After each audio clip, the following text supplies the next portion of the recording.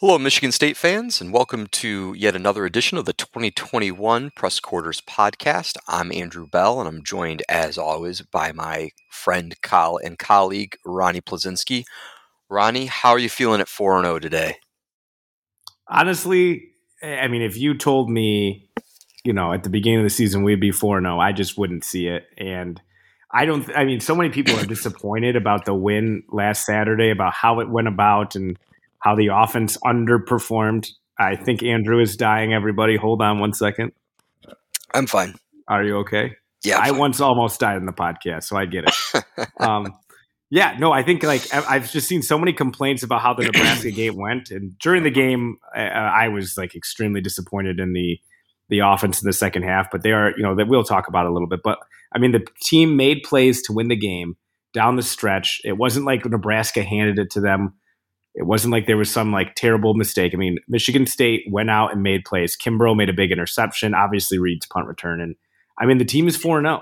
I mean, I went to Miami. Obviously, I haven't been on since then. So, and I will just say, the way, the team has 2 weeks in a row, like the Miami game with the heat, with all the elements, I will tell you, it was the hottest place I've ever been in my life. I was melting. You didn't go to Arizona State, though. No, I did not. I did not. And I did. But I will say, this was just miserable. My sister says she blacked out and she did not drink. She just said it was so hot. She just straight blacked out. Honestly, the team was so focused, so ready. Thorne was good. Obviously, he wasn't as good this week. So, I mean, the way Mel Tucker's team in 2 consecutive weeks have made plays to win games and have weathered some really difficult tasks, whether it be the weather in Miami and the so-called athletes Miami have, or this Nebraska game, who have very good defensive tackles that are being overlooked by most national media. People look at the record, say, "Oh, they're 2-3, not very good."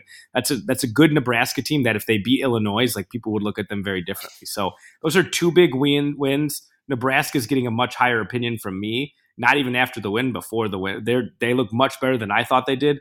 Got to be impressed with what Mel Tucker has done in his second year, but really first year. And you just got to be really excited to be 4-0 with a pretty good opportunity to be 5-0 next week. How do you feel after everything? I know we've been talking and pretty excited. Yeah. So we there was a debate earlier in the season whether we'd have more MSU would have more wins or we'd get through more podcasts because with our work schedules and now life with me being a dad, things would be a little off of we may not make it through the season. Definitely planning on continuing this streak, or getting back on the wagon here. I can't. This is the definition of a best case scenario.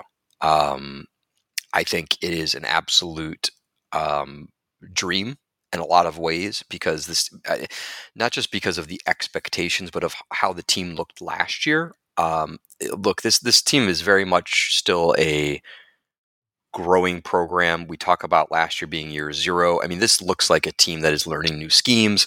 They're still making mistakes. Certainly they don't have the personnel they want. Ideally, that's the issue with the with the defense playing soft coverage, which I know is frustrating to me and to a lot of MSU fans.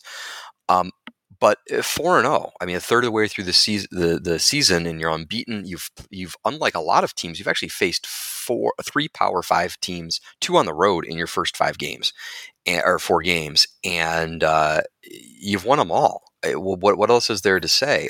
They've won with offense, they've won with defense, they've now won with special teams. Is it bring on Bama? No. Is it nationally elite? No, but the team is good. I mean, you don't get 4-0 against that schedule as a fluke, and I don't want to prop up Nebraska for being amazing because they aren't, but their defense is good. It's in the good top 25-ish range, and it's a test.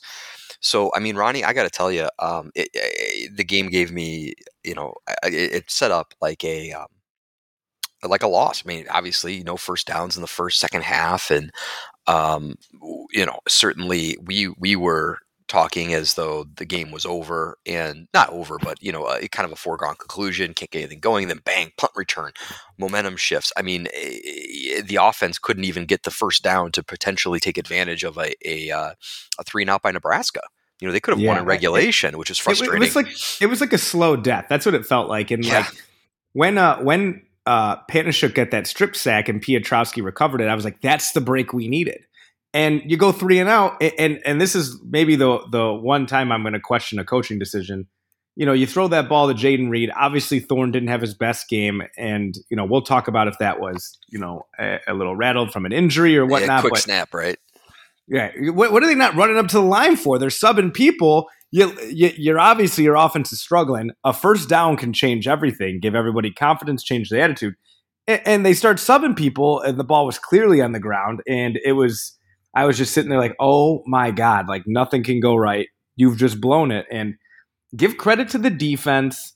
Everyone's mad about the bend and don't break and the yards, and I get it. And that is that sustainable? Remains to be seen. But the defense was trotted out there so many times and like demoralizing. 3-and-out. I think the offense had 6 drives in the second half, and all of them were 3-and-out. The defense is out there the whole time, and they did not break. Sure, did they get tired? Yes. Did Martinez's walk-in touchdown, was that frustrating? Hell yes, it was. But that defense held you in the game long enough for someone as special as Jayden Reed to make a play to give, and then Kimbrough makes that play to win the game. I mean, the defense deserves all the credit this week. They really stepped up, and stepped up in a big way. And it doesn't mean it had to be on the numbers game. I mean, they kept coming out. They didn't get demoralized. That says so much about how this team is mentally, and how I think they really did buy into this 15-round deep water chopping wood thing. And I think that's when the team is bought in, that's a good place to be.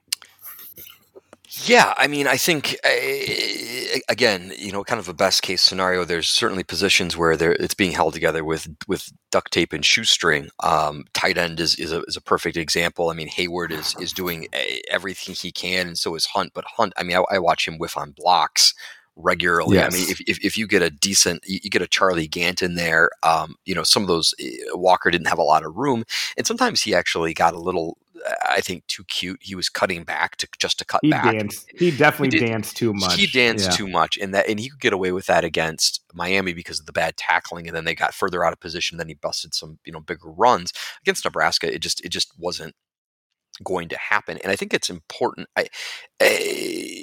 It's always good to come out of a win with plenty of teachable moments.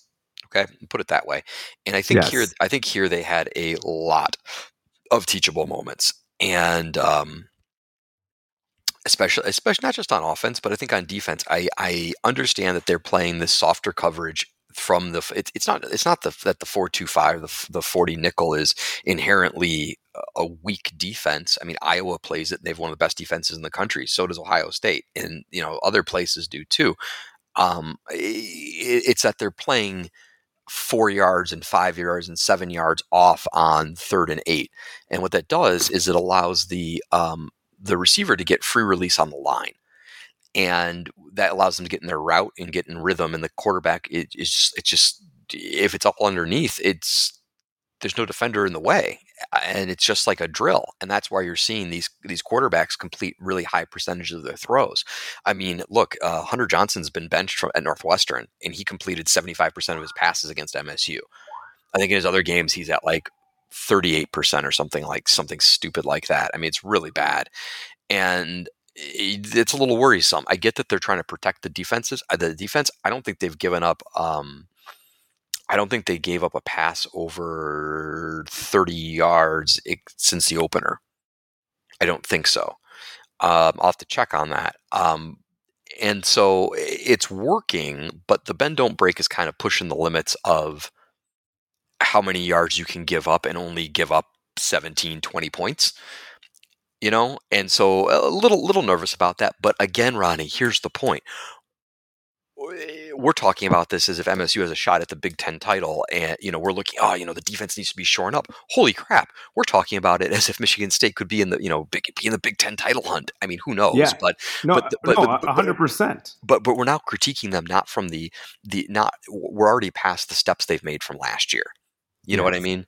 And we were looking at a bigger picture, and that's something already. I think 4 weeks ago, you and I would not have even been discussing it, and now we're talking as if like, man, we really got to shore this up because we want that shot at Ohio State, we want that shot at Penn State at the end of the year, and I think you and I said it last week. I think it's so nice. It's nice to be nervous again because it's nice to play games that mean something again. It's nice to feel like every week in and week out we are playing for something. And I think truly we haven't felt that way since 2015. And I think like we talked about it last week, you and I, a little bit over text, that I think we were like, man, we're nervous about this Nebraska game. We wouldn't have been last year. We're nervous because it means so much. And every game is just going to mean a little more. This Western Kentucky game, it's a game we should win, but we're still going to be nervous. But it's a chance to go 5-0. How many D'Antonio teams went 5-0? I can tell you what, I think it's like only 2. Yep. And so, I mean, like, it's special to be 5-0. It doesn't mean anything, but it means everything, if that makes sense. Oh, look at you. Waxing philosophical. I love it. Yeah, it is. And I think it just has to go with, you talk about the momentum and the internal belief. It's for a young program and for a fan base that hasn't had a lot to cheer for before D'Antonio, the biggest fear was what happens when he leaves. Okay. It's the same thing that's going to happen when Izzo eventually retires in 2065. And he's gonna die in the job, man. That's my thought process. In 2065. Yes. And so everything I think is under a little bit more of a critical lens for him, because of that. He, anytime you follow a legend, and D'Antonio, make no bones about it, is a legend. Especially at a program like MSU, but anywhere. I mean, what he did at the program was really unprecedented. Tucker's given us reason to believe very early on in his tenure, and that really can set you up for success as a program in a way that, look, this fan base has been jonesing for good football for 40 years. They got it, and now they're seeing, oh man, there might be life after D'Antonio. Okay. And, you can kind of feel like the fan base take a breath. And it's impressive. I mean, it's really impressive. And you have a lot of coaches that talk the talk. PJ Fleck is a rah-rah. We're going to do this, Butch Jones at Tennessee and, when he was at Tennessee and all this other stuff. And a lot of them fall flat on their face, quite frankly, because you can't BS your way when the pads are on. Okay, to a certain extent, unless you have some great assistant coaches. See James Franklin. And right now, Tucker's talking the talk because this team looks coherent. It's not perfect. They've a lot to improve on, but there is a kind of common unifying drive in this team where, look, defense picked up the offense. Okay. And for the first time in 4 games, and I couldn't be more happy to see that. Yeah, No, I'm with you 100%. I think everything you say is so accurate, and especially the life after D'Antonio. I mean, I remember just dreading the day he would retire. I remember wanting him to retire and not knowing who would be the next guy. Obviously, a lot of people thought it would be Luke Fickell, and I thought that would be the only way Michigan State can succeed. And now we're seeing someone who's almost the polar opposite of D'Antonio, but still has a ton of his roots in there and like succeeding. And it just makes you feel good as a Michigan State guy. One thing I want to just quickly talk about, there's 2 topics I want to talk to before we get into any other, dive into the game or whatever. And 2 things I think are important. Secondly, it's going to be Klein and the Gervin transfer. But I want to first talk about Peyton Thorne. And I think I think those are the 2 topics on everyone's mind. I think it's something we should address. Peyton Thorne has been amazing through 3 games. In Miami, I saw him made 3.5 games. Let's give him 3.5. I mean, true, 3.5. That's fair. But some of the throws he made in Miami, I mean, I FaceTime you when he made that throw to Naylor, and like the crowd was just erupting. Even Miami fans were like, "Who is that guy?" Like, yeah, we've never heard of him, and he is good. And then he takes some serious shots in the first and second half against Nebraska. Someone needs to teach the kid to slide all week. But he really struggles for the first time this year in the second quarter. And I saw some real negative tweets, negative things on the board, what have you. I mean, none of that matters. My question to you is, like, what did you think? Like, a lot of people are like, oh, that's, he can't do it when he doesn't have a run. He's not a good quarterback. I personally think he was hurt. I think he was a little dazed and confused. Not saying he had a concussion, but you get a few stingers. You're not seeing the whole field. He misses Jayden Reed wide open. That would have been a touchdown pass. He was not connecting with Naylor. Something we've seen with him the whole time is that, his accuracy is something he really hangs his hat on. He has like 11 for 11 games and drives and things like that. So I just want to know, you being the, I would say like the RCMB football expert, tell me what you thought of that Payton Thorne, because I was concerned and what, should we expect going forward? Do you think that was just a freshman quarterback in his first big moment? Or do you think that he was a little rattled, a little dinged? Without being too look, it's a bit of everything, right? Okay. Yeah. First, let me start with this. I'm not worried long term unless he's actually hurt. We watched Cook look phenomenal, then get hurt. We watched Lewerke, be a workhorse, then he got hurt, and those guys were really never the same. And that's a concern anytime you see a guy's ball start wobbling. He's not seeing the field. I'll be honest with you. I'm always honest with you. Why would I lie? But it's one thing to be the underdog, especially on the road where it's just you and your guys against the world. It's another thing to then be expected to throw 4 touchdown passes in a game and be expected in front of a ravenous home crowd. I mean, look, that's the loudest crowd Payton Thorne's ever played in front of. Okay? Absolutely. It happened to be a home crowd, but last year with COVID and, he played at Happy Valley, but he was not there were no fans. So, yeah, and Miami was half full at best. Yeah, and it's Miami. I mean, they're not known as the greatest, loudest fan base in the world, which is unfortunate. I really like the Miami folks I talked to. I keep saying that they were great fans. Just on like a real quick side note, that stadium is an hour outside of campus. That Terrible. Makes no sense. That's a disaster. As a student, like you and I are, I would say, above average football fans. Yes. I wouldn't travel an hour to go to a game. Like as a student, I'd be like, I'm staying in my dorm room. Like I just think that's a huge travesty to the school. But that's neither here nor there. Yeah, don't be that's absolutely right. No, I think look, he played pretty well in the first half. I mean, I think he was like 11 of 15 or something. I mean, he was that interception. Right, which is okay. First time really facing a true cover 2 because Northwestern wasn't running it as much. But he took a shot, and that's exactly what you're not supposed to do against that defense. Right. I mean, I don't think he actually saw the safety. The way he threw it, I think he was like... he didn't. And that is the same mistake, the same mistake Kirk Cousins made as a senior against Nebraska. Kept trying to force passes over the middle deep against a cover 2. It's just a recipe for disaster. And it was. But then they adjusted. They got Reed loose. They caught him in a corner blitz, and the safety just couldn't keep up with him. Beautiful. I mean, that's a mismatch. You take it. And you take it. And so everything was fine. And then he took 2 sacks, and then he probably took another 3 shots while he was scrambling.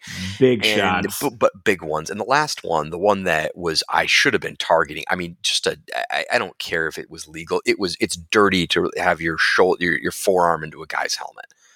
I'm sorry. I'm not sorry. That was terrible. I was angry when I saw that. The same way I was angry that Northwestern guy did like a drive-by on Harold Joyner's head in the opener. I mean, there's no business for that. I get that he's eligible, but you can't earhole a guy. And that's fine. I don't disagree with you. That rule needs to be changed. I absolutely saw that. I was like, oh, how is he not concussed? I mean, he basically got punched in the head. I'm with you, but my other point is Payton Thorne should know at this point, like, it's more valuable to slide and punt than to take huge shots like that because there's more on the line than the first down on this drive. And that's something he's got to learn because I'm with you. Don't put yourself in that position. Just don't do it. Slide. Yeah, he struggled with that early in his career too. How are you going to fault a guy for making a play? That's what I'm saying, and that's really the question. Is not the question, but it's not like he was doing it because he was just being reckless. He was trying to get those 2 extra yards, spark the offense, and it ended up hurting him. And I'm sure he'll learn from it. I saw videos he's practicing. I don't know that he's going to play. I assume he's playing this weekend, but I don't know what the impact is. If it's, I hate to say, just a head injury, and it's not no. But there's a difference. I know what you mean. I know what you mean. I do, but I'm just cracking up. That's hilarious. A non-concussive head injury. Nobody today says just a head injury. I know. As soon as I said it, I get what you meant, but I was because a bruised shoulder, a bruised throwing shoulder. He's not going to be the same guy for a month. All year. Yeah. All year. Sure. It's just not going to, he's going to try to work it out, try to warm it up, and it's just going to get worse every time he gets hit, and he's going to get gun shy, and it's a terrible situation.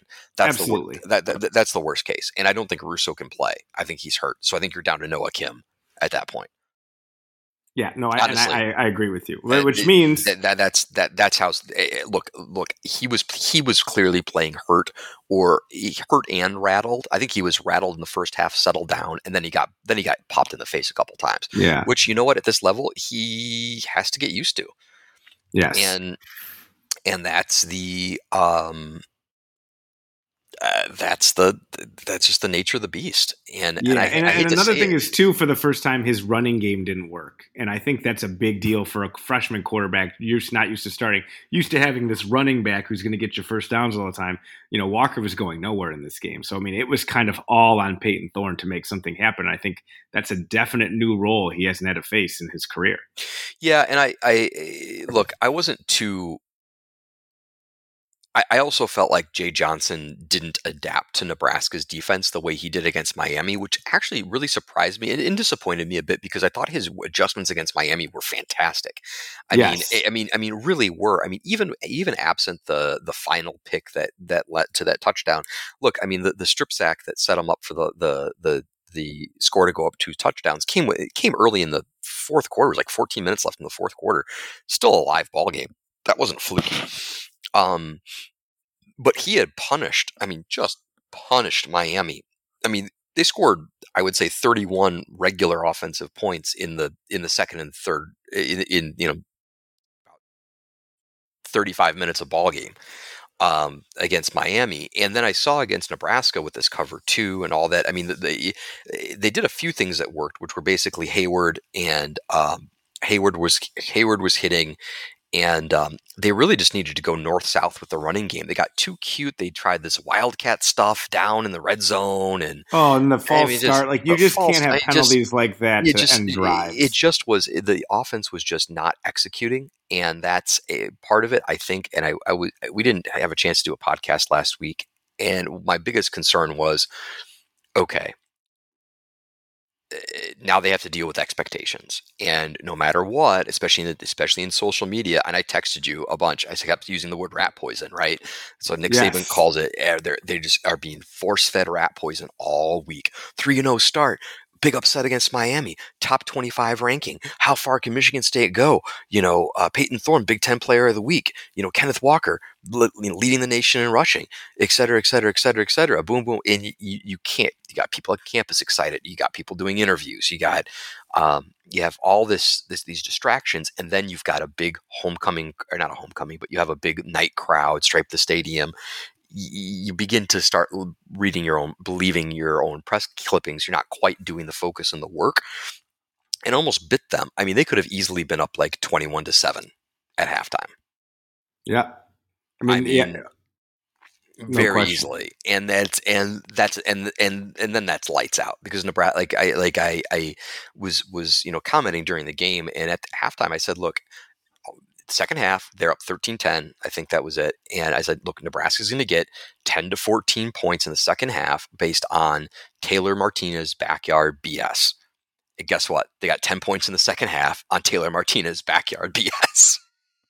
He's good. I want to give him some. He's a damn good player. And the amount of shots he takes, like that guy, the way he got hit by Henderson in the first half, who Henderson, by the way, is a dog. Yeah, he's going to be in. I scoffed that he would be in the league next year. He's in the league next year. He's in the league next year. He's in the league next year. Yeah, no, he's Hughes is pretty good. Yeah, so yeah, no, that's kind of the Peyton Torrance log. And the next thing, like I said, I want to get your opinion on, and before we dive into anything, is the Gervin Klein news and the transfer. I was surprised, especially with Klein.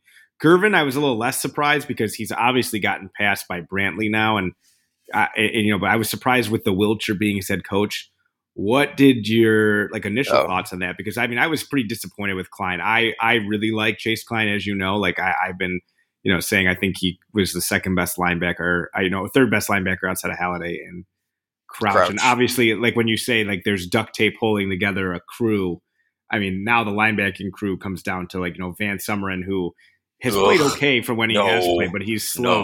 On that 45-yard run that Martinez got, and here was the thing: the run defense is actually pretty good.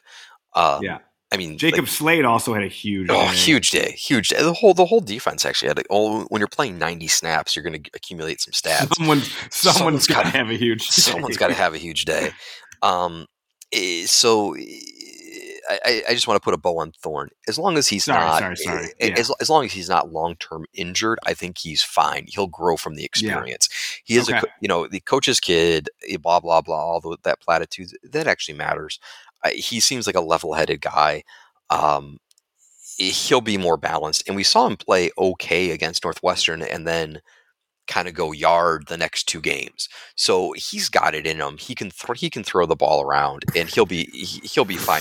The whole offense just wasn't clear. It wasn't just him. Look, the offensive line was a sieve against some very, very good D tackles and defensive linemen.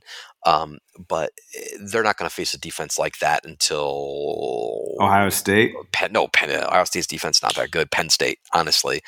Whatever Michigan says they are, I guess we'll find out in the next thing. But I mean, Nebraska, I think is a very good defense. I mean, honestly, very good defense.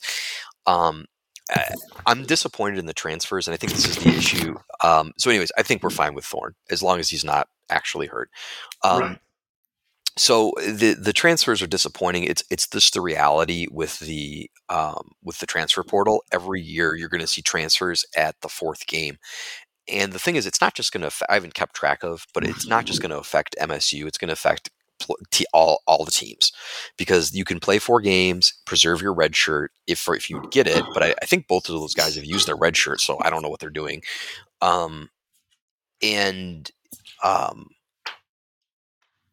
You can go without sitting out a year, transfer. And go play somewhere where you're starting. So why would you as a junior want to sit as a backup? And that's a problem for a team like a team that's got aspirations like Michigan State. And it's a new challenge, I think, even for the Clemsons, the Alabamas. I mean, look, Ohio State had a 4-star linebacker quit in the middle of a game against Akron. Literally threw up the deuces on Twitter, at halftime, F Ohio State. And I was like, oh my God. This guy's insane. Yeah, well, I mean, I certainly don't want him at Michigan State, but the the point is that he it's just the reality of the environment. Klein is. It is, but I guess my question on it is so they already redshirted. Why not stay the season? You're 4-0.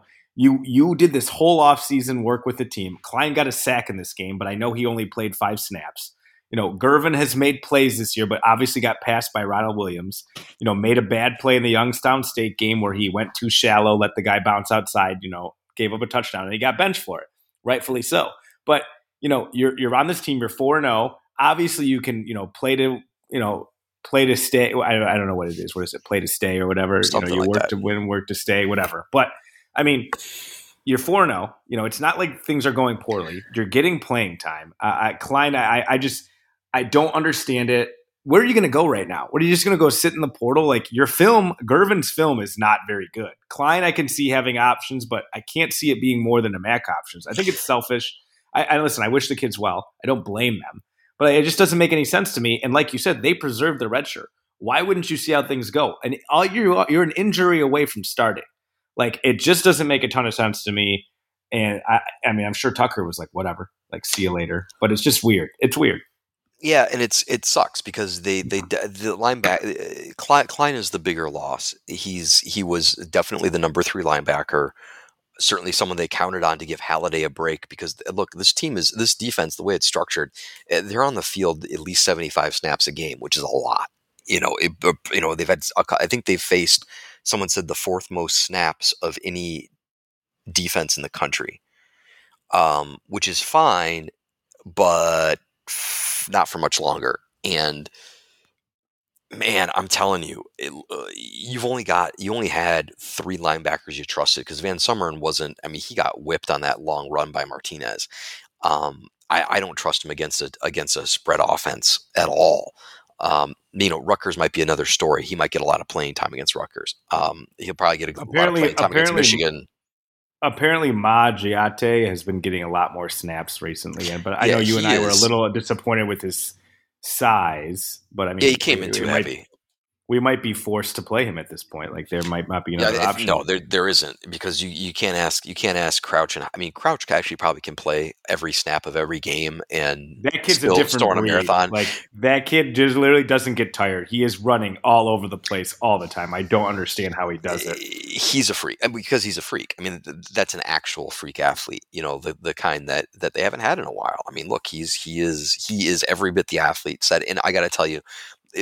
Honestly, looking better every week. He's becoming less and less of a liability, and something that I really appreciate about him, that kid plays with effort every snap. If he's out of position, Agreed. He doesn't just stand around and looking. I saw on I rewatched part of the Miami game late. Walker does some fancy cutback magic in the 4th down in the red zone and gets 11 yards, and Spencer Brown finishes his block and literally just stops and just starts looking around. Like my kid when he's like, "Oh, is that a butterfly? Awesome!" And then he's like, "Oh shoot, I need to keep blocking."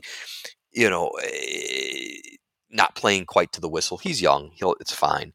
But that's the stuff, Crouch, you don't worry about. Crouch will keep fighting through every play, and yeah. I really have a lot of respect. He doesn't know everything yet, and I got to tell you, he's gotten so much better though with that, because we talked about he's going to run around but not really know the playbook. I think he's learned the playbook so much better from game 1 against Northwestern to now. I think he really is getting it, and I think that just comes with he's getting so much better coaching than he did at Tennessee. It looks like he's finally getting. Yes, there are things that he's got to connect still, but I mean, he is so much further along than I thought he would be, which really just shows what a disservice Tennessee did to him in his year there.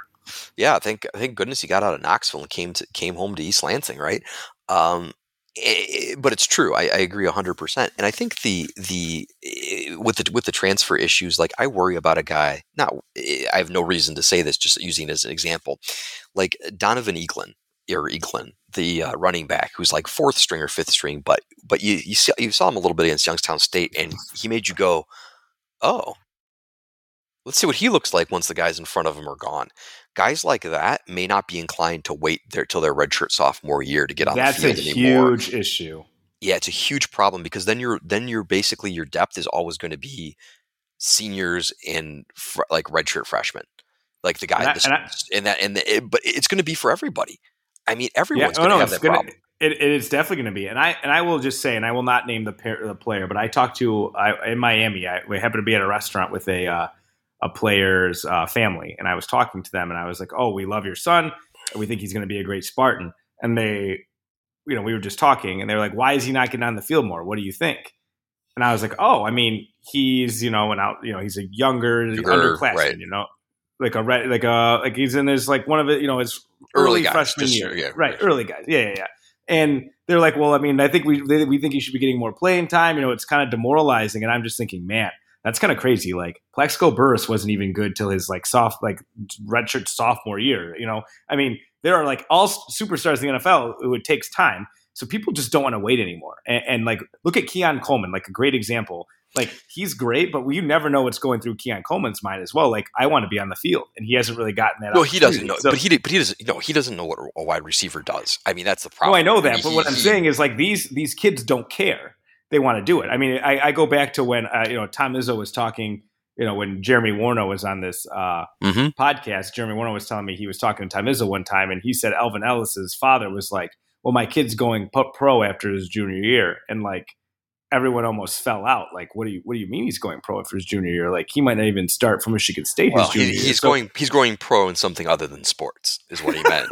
Exactly. You set that up. You set that up. That was amazing. So the whole point is like these kids like just have a warped idea. It's not really their fault. They're told from the time they're in high school, like, you're going to be a pro, you're going to do this, and like it's just going to be a real issue, not just for Tucker, but for everyone. Now, the good thing about Tucker is he's good at getting kids from other programs, but yeah, I mean, you're going to see it at Alabama, Clemson, Pickett. It's going to happen, but it sucks to be happening right now for Tucker, who does not have the depth he wants to have. Clemson just lost a 4-star running back. Yeah, I mean, from their roster. I mean, and I haven't kept up with everything yet, and I'm sure there's going to be others. And I mean, this is the week it's going to happen all across the country, and so it's just unfortunate. I will say the people. I mean, due to the kind of the great purge that happened last season, and the fact that, quite frankly, the fact they're having success, probably getting more and more guys to buy in. You would think that they'd probably try to rotate some more folks in, but they've been in. It's hard to do that when you're in tight games through the fourth quarter. I mean, they didn't pull away from Miami till the end. They played a lot. I mean, on defense, everyone's playing though. I mean, everybody's getting snaps on defense. Like, I'm very impressed. I mean, I think the place I don't see it, where I'd like to see it. I mean, I'd like wide receiver and running back. Like, I'd like to see you give England 1 to 4 a game, like, just to get him some touches, because I think there's like untapped potential there. And like you said, this is terrible to think this way. I don't want to risk him going to the portal, because I really think he could be like a J.U. Colquitt type guy down the line.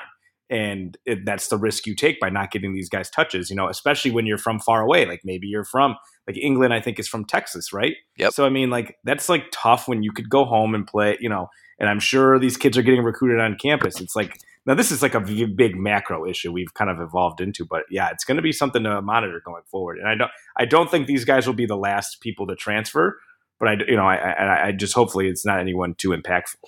Well, I think, right. And I think there's something to be said about, you're going to see it, I think, every year going forward. I mean, who's the team that has the depth, and that it happens all across the country, and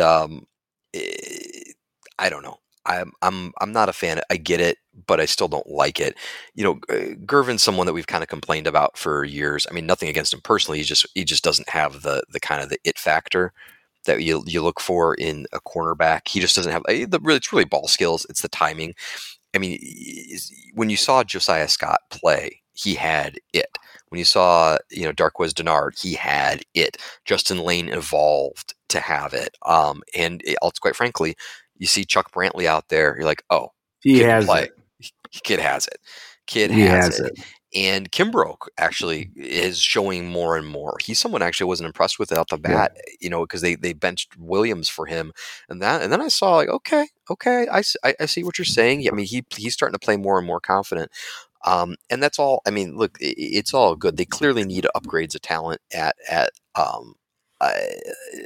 cornerback, but I got to tell you, defensive end through 4 games, well on the exceeded expectation side. Beasley, I agree 100%, but Beasley getting rolled up on, like, I don't know. Tucker didn't say he was out for the season, which gives me a little hope, but that hurts. But yeah, I agree with you. Defensive end, and specifically, Panasiuk, Beasley was, better than we thought, but Panasiuk and Piotrowski, I thought, have done a pretty damn good job, especially little P-Train, 6'1", and he's all over the place. It's so weird. Like, you look at him and he's kind of this like sawed-off linebacker looking guy, and I'm like, okay. When he was recruited, I dogged it. I was thinking, what are you doing with this short, not particularly known for his explosion. Oh, he just makes plays. Okay, great. This sounds like another D'Antonio. Marcus, it reminds me a lot of Marcus Rush. No, Marcus Rush was 6'3". I mean, but the kid, you know what? I was wrong. 100% wrong. 1,000% wrong. All of the wrong. I mean, he's played against Nebraska. He's played against Miami. He's got like 3.5 sacks already, or 2.5 or something like that. I mean, he's not making fluke plays. It's not just motor and effort. He's a good player, and he's only going to be better. And with him and Panasiuk, finally, I mean, he clearly he's healthy. Had his first 2 sacks of the year against Nebraska, and that's kind of fun to see how how they're kind of doing it by committee. I mean, the depth is fantastic. I'm surprised Mallory hasn't played much at D tackle. It's been Maverick Hansen and Jacob Slade and Simeon Barrow. I know Mary's dude. Simeon Barrow is great. I know Mallory, I hear, is a little banged up. Jalen Hunt as well, but it's amazing. Like you said, the depth is crazy. Like, we thought we watched in the spring game. We thought Barrow was going to be a guy. He's like one of the anchors out there. I think he plays more than almost everyone but Slade. I mean, it has been incredible to see what they've done over there, all across the defensive line. Like, we thought that would be the strong point, but I don't think we thought it was going to be the strong point like this. Like, we thought, Hunt was going to be so important and Beasley was going to be so important. Beasley is so important, but it's been guys that we did not expect to take this next step. And that's been really exciting to see, and like guys that we thought were hoping that would, and I know Tank Brown's a year away. These are guys that I was not expecting to make such big impacts.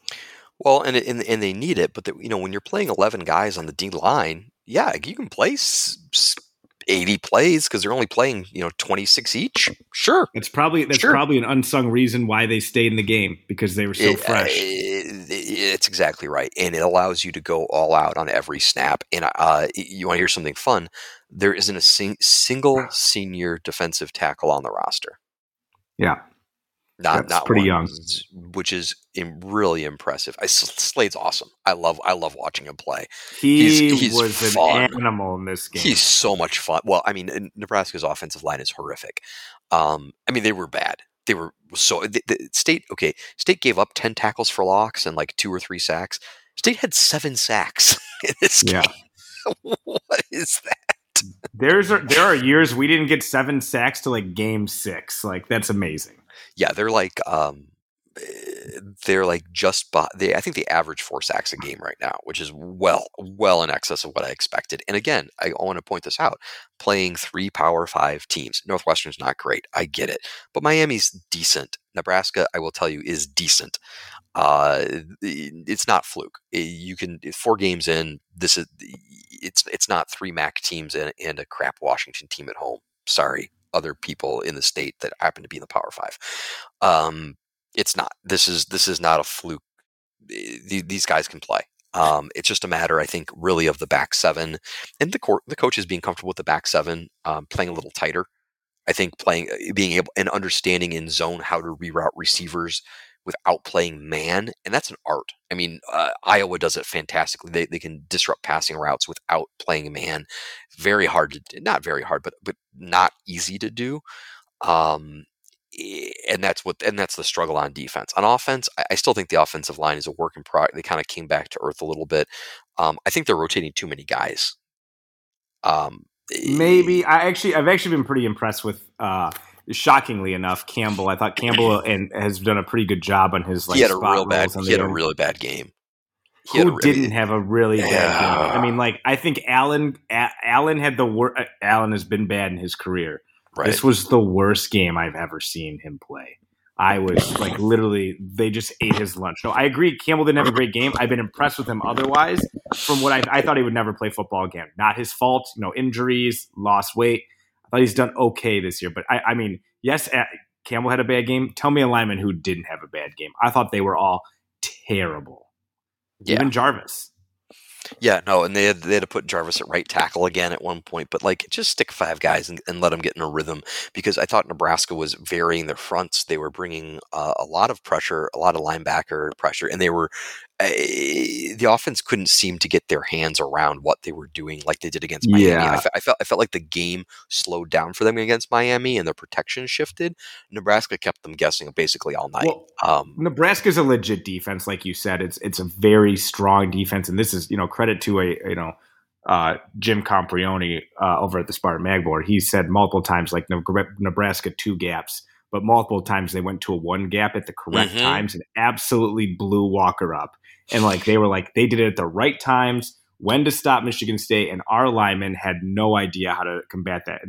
They just said that's just a talented move and almost impossible to prepare for as a lineman when you're taking 2 gaps all the time, and then all of a sudden someone 1 gaps. And you can explain a little more the 2 gap to 1 gap to people, but those are things that very good linemen can't handle. So I mean, yeah, we were just overmatched. The short version is two gap is generally where think about it, space eating versus trying to make a play. So like two gap is so gaps are the space between the guard between the offensive linemen, between the guard and the center, or the center and the guard. Those are the A gaps. Between the guards and the tackles, those are the B gaps. Outside of the tackles are the C gaps. And then if you have a tight end on there, then there's a D gap to the outside shoulder of the tight end. So the defensive line is supposed to slot into some of those gaps, and then the linebackers are supposed to take those are what you call run fits. Like what lanes are you responsible for? Well, like if you think about it, like in a 3-4, you have a nose tackle. Well, he has both A gaps. He's head up on the center, meaning he's straight up. He's not on either side. He's straight up on the center. So if anything comes left or right, he's got the responsibility up the middle. And he's so big, he requires two people to kind of maintain him because he's big enough that he can handle two gaps. Okay. So those guys are more space eaters. They're not penetrating. They're just trying to muck up that area and let the linebackers clean up. Well, a one gap is like, think of Jarrell Worthy, what they call 3-tech, and that's like on the outside shoulder of the guard in that B gap. Okay, and their job is just to beat their man one-on-one, get in the backfield. Beat their man one-on-one, get in the backfield. It's an attack. It's a penetration based defense, and it's basically they were toggling. If you think about it simplistically, kind of toggling their Nebraska makes look bad if they continue to to stay healthy on defense. I thought. Oh, we have another guest apparently. Sorry. I don't that just started playing on my laptop. I apologize. I fixed it. That's okay. But no, go on. This is really good because this is good because my dad will be very excited to hear this. Yeah, it's a shift from the letting the linebackers flow through to kind of a jailbreak. Everyone's going at you. If you think about like a lot of times MSU would play that 3-3-5 delta. Sometimes they would have all their they would even put 3 or even 4 defensive ends on the field, or 3 D ends where they would all like standing up. Yeah. Right, so they would all Rush was like the middle defensive tackles during those. Yeah, and you'd kind of or Beasley last year did this kind of knife in there, and it's just you handle two gappers one way, you handle penetration the other, another. You can and depending on what your blocking scheme is, you adjust. But they did both, and quite frankly, sometimes football doesn't have to be more complicated than I can beat a guy one-on-one in like a position drill, and Nebraska was beating our guys one-on-one. In bad moments, 4th and 1, we get beat badly. Thorne holds the ball, and 4th and 1 doing stupid stuff. Stop if you only need a yard, go straight. Don't they overthought themselves and they got too 100%. Cute. And just in the red zone, and you get that false start. We talked about that already, but they got way too cute. And I don't know if you saw that stat during the game, but Nebraska outscored their opponents in the fourth quarter like something crazy, like 49-0 or something like that. It was bigger than that. It was like 60 something in 3 games. Even worse. Yeah. Yeah. So it was not the time to be getting cute. No, it was not. It wasn't. But here's the good news is, again, plenty to learn without taking the loss. Bingo. You can feel bad about yourselves with a win, and that is so important. It's so important because it's going to look. Guys know how they played. All right, they're forced to watch film. Losing a game or playing poorly in a game is a motivator for a college football team. Always is, without a doubt. With the exception of some very, very Charmin soft teams, it's a bad game usually begets a good game. Okay. Nebraska played like crap against Illinois. They've played better since. MSU, well, actually that's not a good example because they haven't really played a bad game yet. But I don't think you're going to see the focus issues this weekend, which I think is a great time to turn to this weekend's game because we're almost 50 minutes in. We haven't talked about Western Kentucky. Yes, we won't go crazy on them this weekend. We'll get to the MCAT scores another episode. Yeah. So Western Kentucky Hilltoppers, great name, great mascot, like Grimace's cousin. There's this red blob that's, I guess, supposed to be the top of a hill. I don't know. That's what that is? I thought that was a flag. I don't know. I don't know what it's supposed to be. Neither do I. I think his name's Toppy. I'm just going to call him Toppy. I don't know. You're totally going to look. I can hear you typing. You're going to totally look up what the name of the Western Kentucky mascot is. The name is Big Red, but I prefer Toppy. I mean, it's like that's what I'm going with. I'm going to call him Toppy. So, anyways. Yeah. The fight in Toppies, should not actually be mocked. They won like one game last year or something, and like MSU, hit the transfer portal really hard, and they went down to the FCS level to Houston Baptist, which had a record-setting FCS offense. Took their quarterback, took a couple of receivers, took their offensive coordinator, and basically transplanted the Houston Baptist offense into the Western Kentucky offense. And that is an air raid attack. And if you remember Washington State a few years ago, it is throw, run, run. It's a spread offense. Base is there's usually not a tight end. It's straight up one running back, four receivers. Get the ball out quick. A lot of smash concepts, a lot of flood concepts, screens, bubble screens, jailbreak screens. Let's see what else. They'll throw the slot fade in there randomly, though they haven't had a lot of success with it yet. Their quarterback, Bailey Zappe, which is an amazing name, Zappe. I mean, that's you got to respect that guy. He's like he has some records, right? Like he set some records last year at wherever. Yeah, Houston Baptist. Yeah. He knows the system backwards and forwards. There's none of the because they brought the receivers and the quarterback and the offensive coordinator. There's no learning curve. This is the same thing they ran. And so they hit the ground running. I mean, they scored like 56 points their first game against Tennessee Martin. This is a Mike Leach disciple. I mean, this is exactly, if you watch any Mike Leach game, this is what you're going to see this weekend. Yeah, and it's so annoying. I hate it. It's so gimmicky, but because it's also effective, and it's really perfect for like a Conference USA team. Because they spread you sideline to sideline. They have huge. The idea is that they stretch you horizontally, so it creates everything becomes a one-on-one matchup. Okay, and because of the wide splits, there are wide open, easy passing lanes. Okay, and it's a way to it reduces the game from 11-on-11 to 2-on-1. Quarterback, receiver against one defensive back.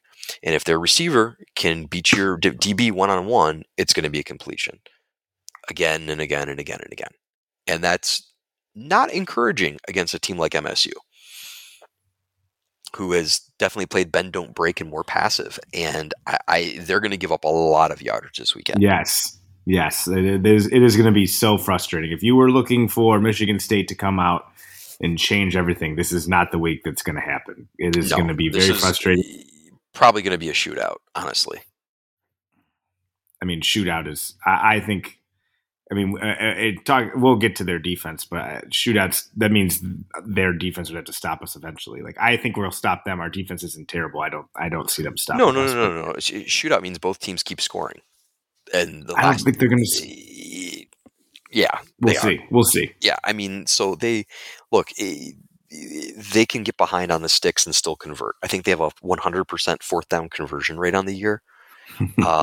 They go for it on 4th and 3 all the time, though they didn't late against Indiana, which is actually a pretty big mistake. Inside the 40-yard line. Terrible idea. At the 42. Yeah, especially in a game you lost by 2 points. Yeah, they puckered, which was surprising.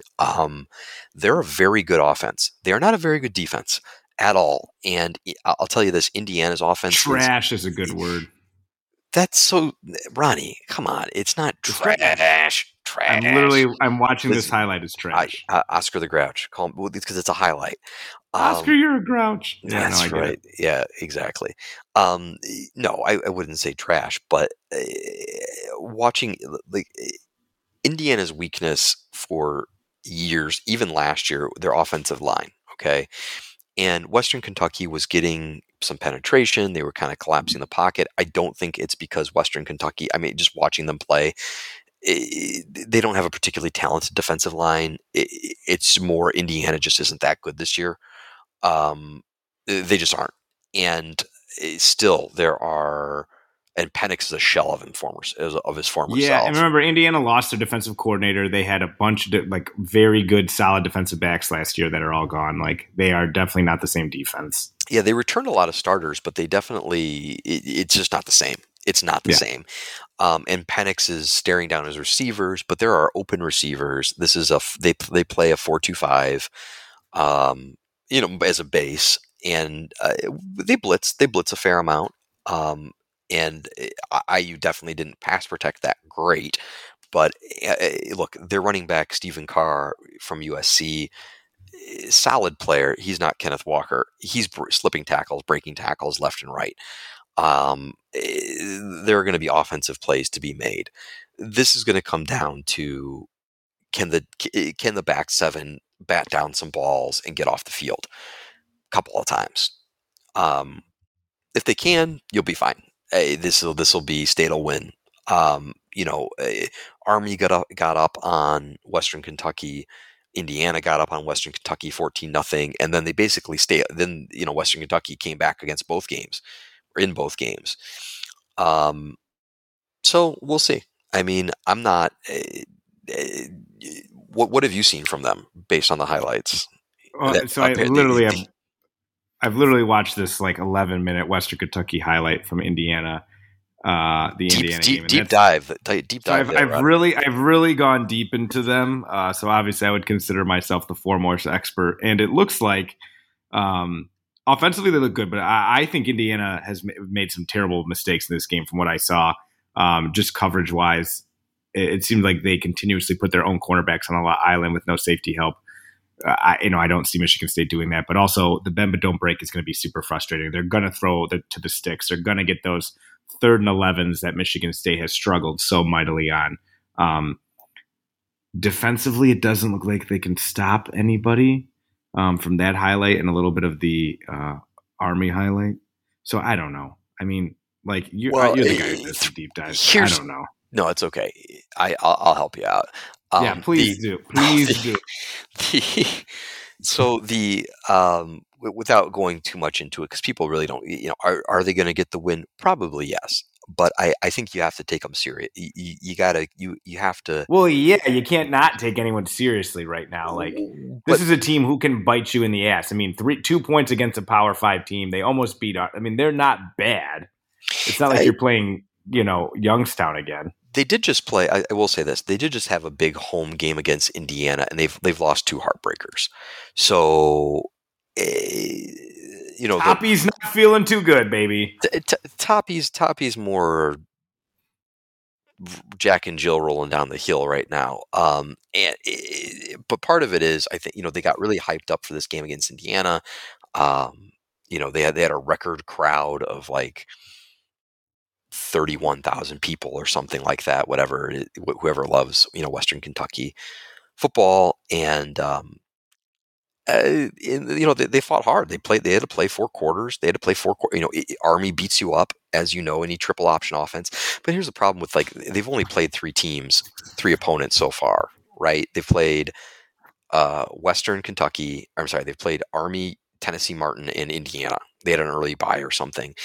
And so Army, you can't evaluate anything. I mean, I think they're giving up 5 yards a carry or something. Well, they played Army. Who knows? I mean, who cares? That doesn't really mean anything. Either offensively or defensively, because Army plays, they play this, wild blitz every down type defense, and it's Army. So, their defense is their offense staying on the field. And so, I think Army had the ball for 43 minutes or something in that game. And Western Kentucky still scored 30 points. So think about that for a second. I mean, they can score. Yeah. They can score quickly.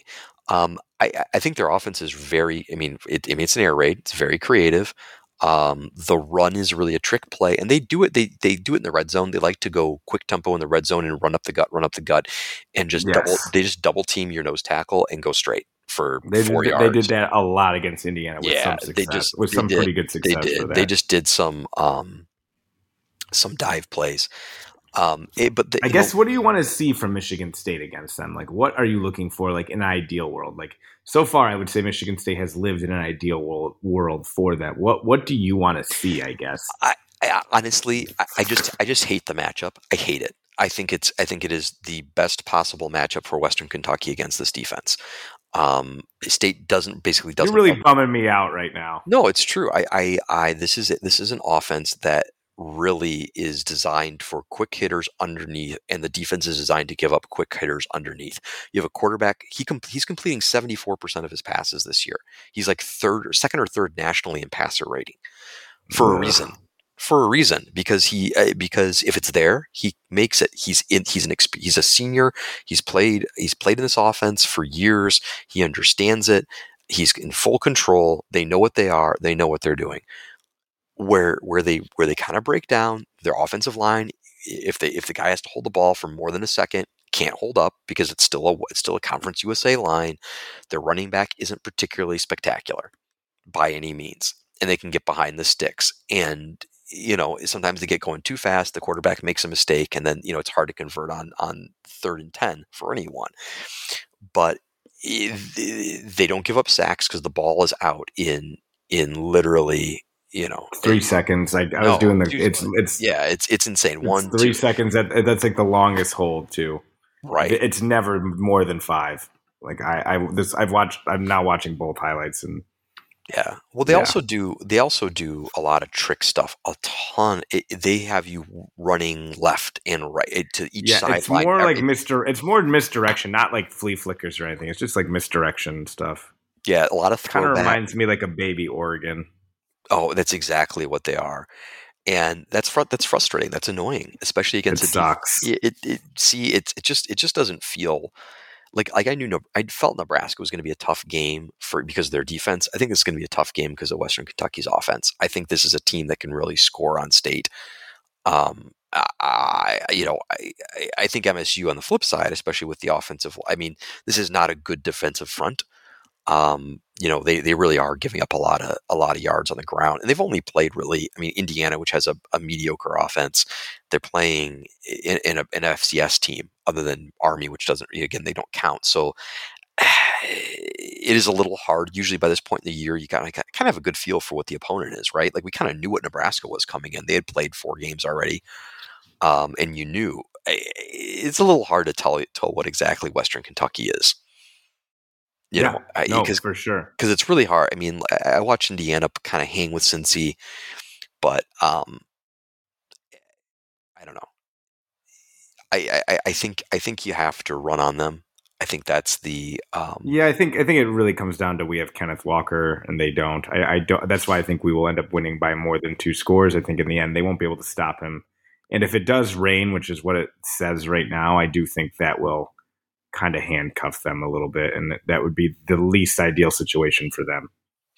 Yeah, I agree. I mean, they don't really have a running game. I mean, if it's a downpour, I think you can favor MSU. I mean, you can throw a bit in the rain, but it's dangerous, and you certainly subject yourself to some fumbles. They don't turn the ball over really. I don't think I think they've only thrown like 1 interception. But it's this is not a cakewalk. No, this is not like we were playing Eastern this weekend. Like, honestly, like and we're not to belabor this. Like, it's not a cakewalk. It's not a game I love playing, to be frank. Like, especially where they're playing it. Like, first couple weeks of the season, okay, cool. Like, the team's still pumped. You're early.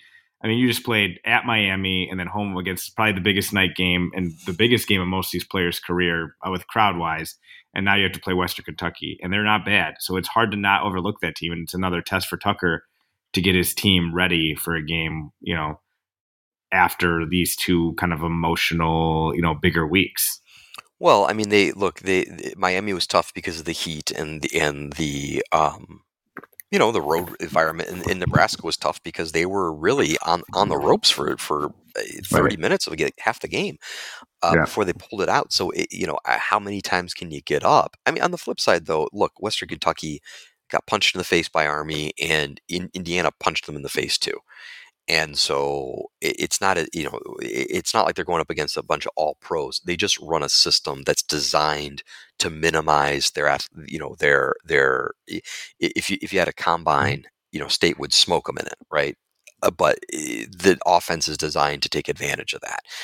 Defense, though, look, this is not a great tackling team. It's a 4-2-5 against some bigger lines. I'm not seeing the stunts. I'm not seeing the twists. They blitz some. They bring their linebackers. They'll bring their safeties. But there are holes. They play plenty of cover one, which is great news for play action. If it's a wet field but no rain is kind of a nightmare for State, because then you have to tackle in space more, and you get more chances of slipping and sliding, and the offense knows where it's going, and so the defense has to move, and that's kind of a pain. But we'll see. Then they still have to tackle Kenneth Walker. Yeah, and they did not do a great job tackling Carr, from what I saw. No, they didn't. I mean, the Indiana game is instructive if you want to go watch it on YouTube or something like that. Yes, it's a nice 11-minute and 41 highlight. It's great, guys. Oh, I've been watching the whole thing. The 2 hours and 24. Yep. Good for you.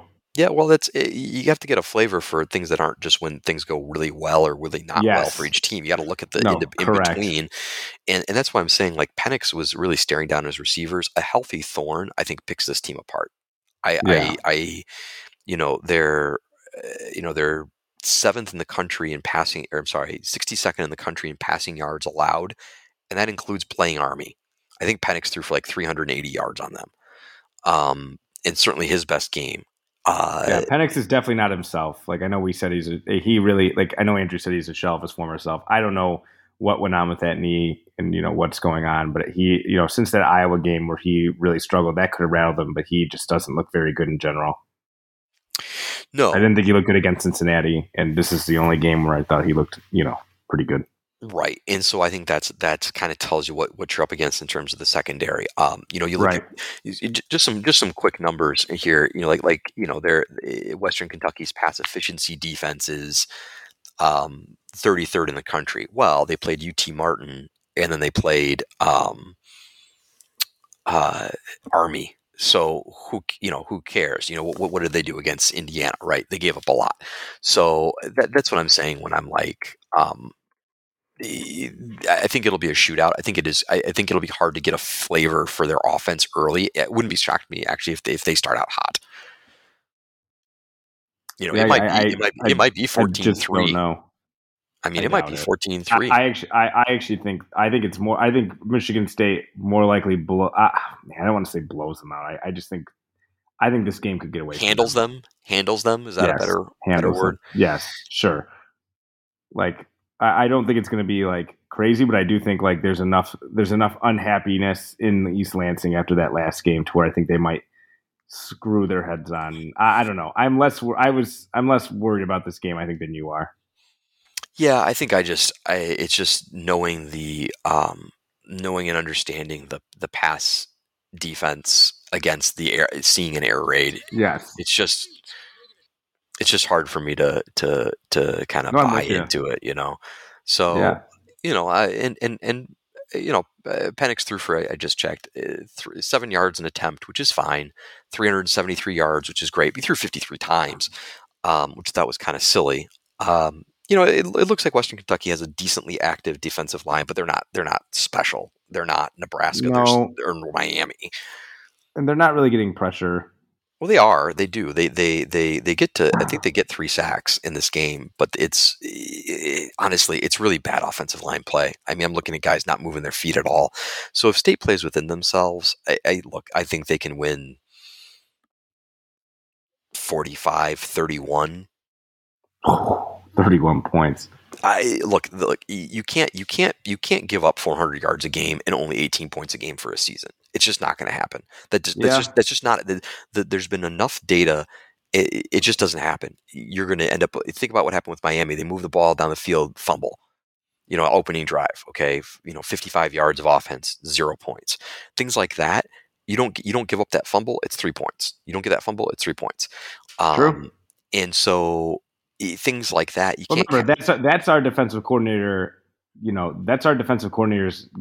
And Tucker. They are taking the risk, saying they say, hey, these teams are going to beat themselves.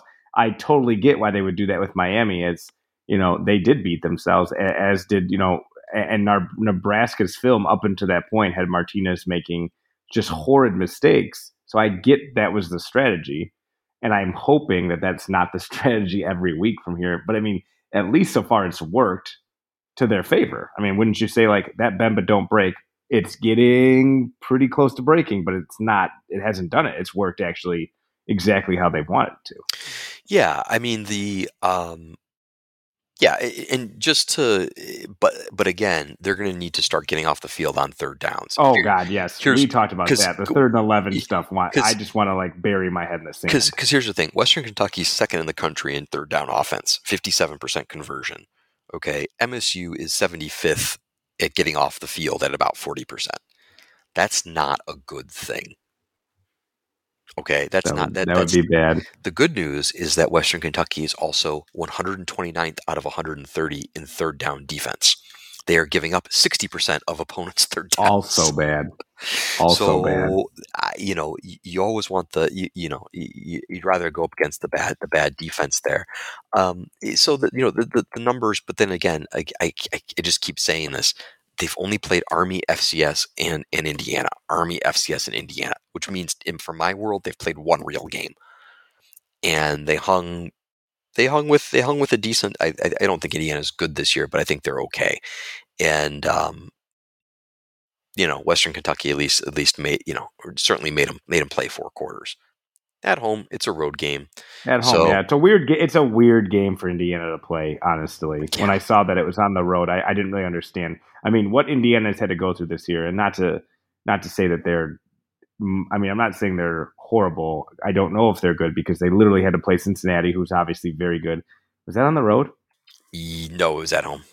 Is that home? And then they had to play Western Kentucky, who's perennially a pain in everyone's ass.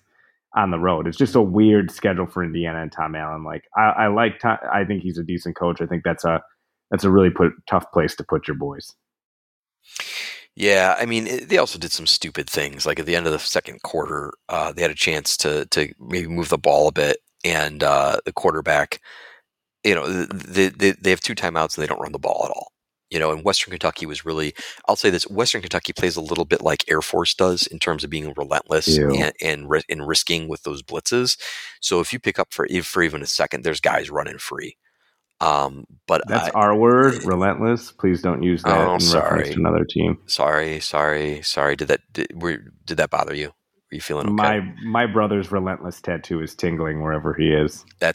Please never say that again. That's a story. Maybe we'll have him on the podcast to tell that story one day. I'll say this: there is one guy to watch out for on defense. D'Angelo Malone. He's a defensive end, 6'4", 240. He was whipping Indiana's tackles all game. That was a guy, number 10, just getting around the edge, straight speed rushes, and Indiana couldn't kick out. Playing the wide 9 right to the quarterback, kind of sloppy. Their alignment's like a lot like D'Antonio's, so I don't think I don't think Western Kentucky is going to be throwing exotic things at you on defense. They're just going to come at you on defense and trust to get home before you can handle anything. So, but you're right. I mean, look, they didn't tackle Carr well at all. And sometimes I'm looking at like first contact being 4 yards down the field. If you do that to Kenneth Walker, there's no game. If they're not hitting Kenneth Walker till 4 yards down the field, like there's no game to be had here. Yeah. Well, do you have the other thing to note just for fun? So State's 10th in the country in net punting, which is awesome. Bryce Behringer has transformed his body, and I don't know if I should give the credit. I give Amber Reinstein credit and everything, so I don't know if it's the strength of conditioning. But look at he literally got cut 3 years ago. No, I know. It must be some kind of coaching, which, once again, and this is something we wanted to say and we didn't. We love Ross Els. We have dogged his ass. We have literally been like, he's the one coach on the chopping block. and he won us the game this week. So hats off to you, Ross. That was great. Crouch is playing better. Halladay, we dog him a lot. We deserve to give him some credit. He has done if we're going to give him the blame, he gets all the credit. Those are some big boy plays this weekend, and ultimately, we love you, Ross Ells. Yeah, that was awesome. Except here's the problem: Western Kentucky is 4th nationally in net punting. They've not allowed a single. Aren't we 3rd? No, we're 10th. They're 45 yards a game. They've allowed 0 punt return yards on the year. Mm-hmm. Well, so it could be first time for everything. Yeah, first time for everything. As you could kind of expect, State's actually 124th in time of possession, and Western Kentucky is literally 130th. So someone's going to be gotta get off the field. It's going to be like a 6-hour game. It's going to take forever. Well, when you throw the ball 65 times a game, they're going to have some incompletions. Clock's going to stop. It's kind of crazy. Both teams tend to take care of the football. It's actually going to be a pretty good. It's a pretty good game. I mean, I would say Western Kentucky's probably a better team than Northwestern, for sure. Yeah. Northwestern has been very disappointing this year. Yeah, but I mean, just in general, like in terms of like watching them play, they're a better team than Northwestern. It's a home game though. So, but again, look. Now they've got to go on the road. They've got to show what they can show, and they got to, they've been playing in their little. They played Army and Tennessee Martin. This is going to be their first trip to a big, loud stadium. So I think I'm going to revise. I'm going to stick with 45 points for MSU, but let's revise that down to 24 for Western Kentucky. Does that sound better? That sounds better. I'm going to give Michigan State 52. I do think they are going to not have a problem scoring, and I do think what Mel Tucker has shown is he likes to score when he can score. He's not going to take the knee. I really do like that about him. And I'm going to put the Hilltoppers at a nice Toppy. Toppy. I actually, if you look at the chat, I sent you a picture of Toppy. I couldn't stop laughing at it. I actually had to walk away from my computer because I was laughing so hard. And I am going to go 17 for the Hilltoppers. What is this right? thing? Like that's like we'll post this in the posting. Just this picture we're looking at, like this picture is amazing of their mascot. Like it looks like a third grader like put this together, this crochet like outfit. It is amazing. So it's like, I don't know. It's like a Salvador Dali interpretation of Barney. I don't know. But this is literally my favorite mascot I've ever seen. I am so happy that this has happened. Yeah, so I'm going to go 52-17. I think that if it does rain, and I do think there's going to be some rain, I think the caveat on that is because it rains, it'll make things a little different. But it's a game. Good analysis. I think. Yeah, good analysis. Things will change. Yeah, hard-hitting analysis here in Boston. So, like I said, I think that it's just a game you got to get through. You got to get to 5-0. And listen, guys, 5-0 is 5-0, and the whole season begins again because Rutgers is a little different than we thought they were. Obviously, played well against Michigan. I mean, there are some winnable games coming up against Rutgers and Indiana, which I think before the season we would have said, let's just try to split. And now you're looking at maybe coming home for a Halloween weekend when everyone's going to be lubed up. Oh boy, don't even Michigan Wolverines. Why do you have to say it like that? That's just dude. If you're coming to the tailgate, it's going to be wild. Yeah, it might. So, yeah, that might be in the works. But I'll say this. I actually just checked the forecast. It looks like the rain's been pushed off for a day. All right, sticking with my prediction. 52-17. I think it'll be a little closer. I think this is going to be the first look at a true good passing quarterback and passing offense. Yeah. I mean, let me just, I would say one more thing from a scheme point, just so people understand. When I said the flood or smash concepts, the idea is you have 2 or 3 receivers to one side of the field, 2 receivers go deep, and then the third one, usually the slot, comes underneath. The 2 guys going deep pull most of the defensive backs with them. And if the guy underneath has a step, there's huge spaces. I mean, it's just a nasty way. It's smart offense. But if you're not watching those underneath throws, you're going to get torn up underneath repeatedly. And that's really kind of what I'm afraid of. And also, if you don't respect the 2 deep guys, guess what? They're going to throw the slot fade over your top. So it is a very stressful offense to play against. But I think State's offense, of course, is up for the task, and it's going to be a very exciting a pretty exciting, pretty high scoring game. I'll tell you, I don't think I'm going to be able to see it, Ronnie, because Northwestern's playing on the Big Ten Network at the same time, and I'm in Chicago. Gross, that is trash. Which is awful. It's like Northwestern Nebraska instead of MSU Western Kentucky. So I'm sure there'll be an alternate channel, but that's really frustrating. Very frustrating. So we're actually Go on. No, we're going to be we're taking a trip to a rural town to just get away with the kid for the weekend, get out of the city. That's good. Well, but I'm not going to have the option to do alternate Big Ten Network channels on the TV. Yes. So that's tough. Let's do real quick 5 minutes sure. on Dylan Tatum. Oh yeah, because I know we're running Dylan Tatum a little bit, and then let's just I just want to talk about real quick PJ Fleck being basically the embarrassment of the Big Ten. And actually, it's so funny. My girlfriend went to Western, and we were just watching him do a post-op, and she does not know anything about football. And we're just sitting there, and PJ Fleck comes on the screen. I didn't even think she was watching the TV, and she goes, "Fuck PJ Fleck." Excuse my language. You can't, Ronnie, stop. No one's gonna make it this far into the podcast. And literally, I turned and looked at her, and I was like, "What?" I didn't even think she knew. She's like, "He left us in the lurch." I could not stop laughing, but man. From rags to riches, huh? For old PJ, the job looks like it could be on the line here at the end of the year. Well, don't lose to Bowling Green at home. I mean, that's terrible. Oh my God, I honestly that. I'm trying to think of D'Antonio's tenure. Was there a worse loss? No, that's the worst loss I could have. That's such a bad loss. No, I mean they lost to Central, but that year Central was a top 25 team with. Did they have Antonio Brown on that team? They had Antonio Brown on that team. Okay, so forgiven. Yeah, and I think it doesn't matter. They had Antonio Brown on that team. Yeah. So I mean that's the end of the whole discussion right there. The end of the story. I can't stop that guy. And then Wisconsin, comes out here, and I know everyone thought they were going to beat Notre Dame, favored by 6.5, and absolutely got. I mean, Graham Mertz is just bad. That's just all I can say is he can't hit anybody. He can't read defenses. Wisconsin, Paul Chryst maybe coming back to a little bit. Water finds its level, kind of thing. Which is great. I mean, it looked like last year. Maryland looks improved. Rutgers looks improved. Wisconsin's Wisconsin. It looks like all these teams were just passing MSU left and right. And now it looks like, okay, Northwestern's going through a rebuild. Nebraska's in shambles. Minnesota's kind of crumbling. Wisconsin looks like they've lost a step. 4-3 last year, 1-2 this year. Rutgers is still, they're fighting, but they're not as good as they were. Indiana doesn't look as fierce, and there looks to be room for MSU to kind of reestablish their upper middle class status, which is great.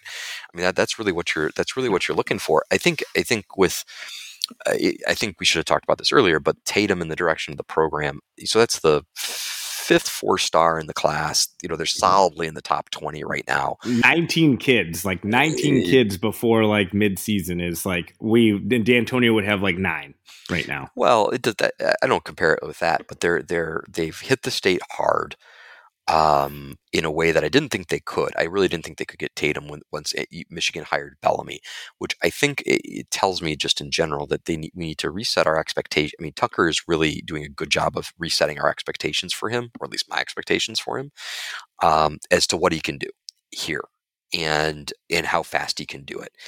And that's really encouraging. Yes, he's recruiting, and now he's got the record to back up his actions. He's got to keep winning. You can't losing to Western Kentucky. This is a game that it's not an option. It's not an option. It's not an option. And so you got to get off the field. Take the clock a bit, okay? Take the wind out of their sails, get them out of their rhythm, and just out execute them. And I think you'll be fine.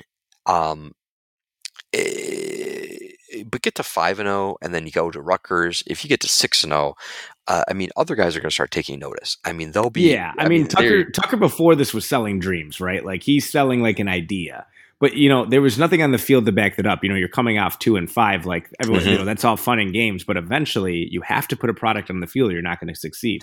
Well, 4-0 is the absolute best case scenario, and teams definitely know they went down to Miami and won. Teams know they win a game against Nebraska. Those are you're not often recruiting against Miami, but Tucker has a presence in Florida, and Nebraska is that team that you could recruit against him. I mean, I think Chase Carter I know he was Iowa, Nebraska at the end. So those are teams you're going against for recruits. Not only that, now Tucker's not just selling dreams. I mean, did you see what Tatum said? He was like, I want to win Big Ten championships. I want to win national championships. Mel Tucker. I mean, that's a statement that kid believes. A national championship is far away from our reach right now, but like, kids are buying in, and there's results that speak to that. And if you can just keep winning games, if you could find a way to keep winning games, maybe we'll be at the JW Marriott this year. Who knows? Yeah, I mean, there's if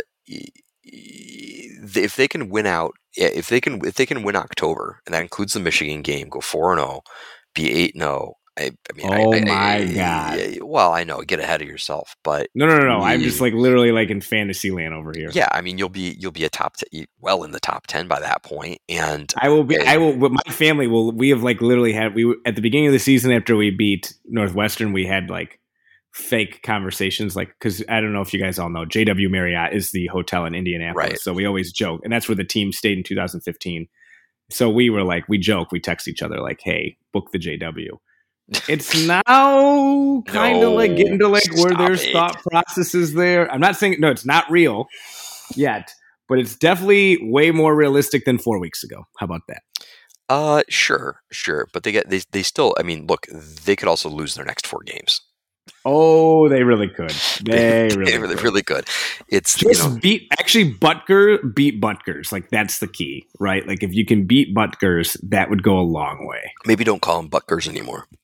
I mean, that once you lose to Butgers, I don't actually think you can call them Butgers anymore. So I think now I have to call them Rutgers. So yeah, that's fair. Touche. But that's really the. I mean, look, you can start looking a little bit past. I mean, not past anyone, but you can kind of start looking big picture here and see a team. And by the way, they are recruiting against Miami because Miami has offered Malik Spencer, the stud safety from Georgia, and I think he was at that game.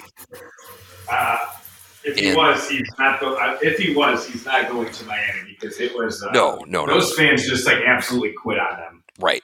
So, but my point is, and I think we got to wrap this, but everything's pointing up.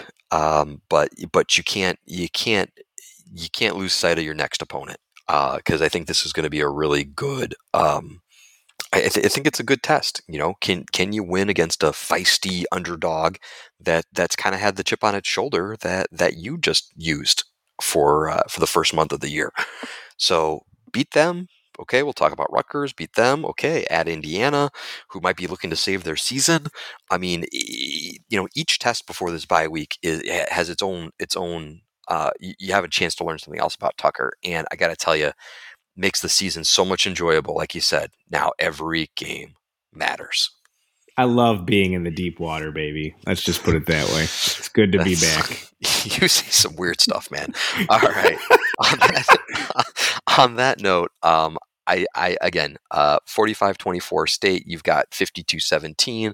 We will definitely not remember our predictions next week, but we'll be back to talk some Rutgers MSU football, and hopefully a 5-0 Spartan football team. So, on behalf of myself, go green, go white, and we love you, Dave Warner, wherever you are, and Ross Ells.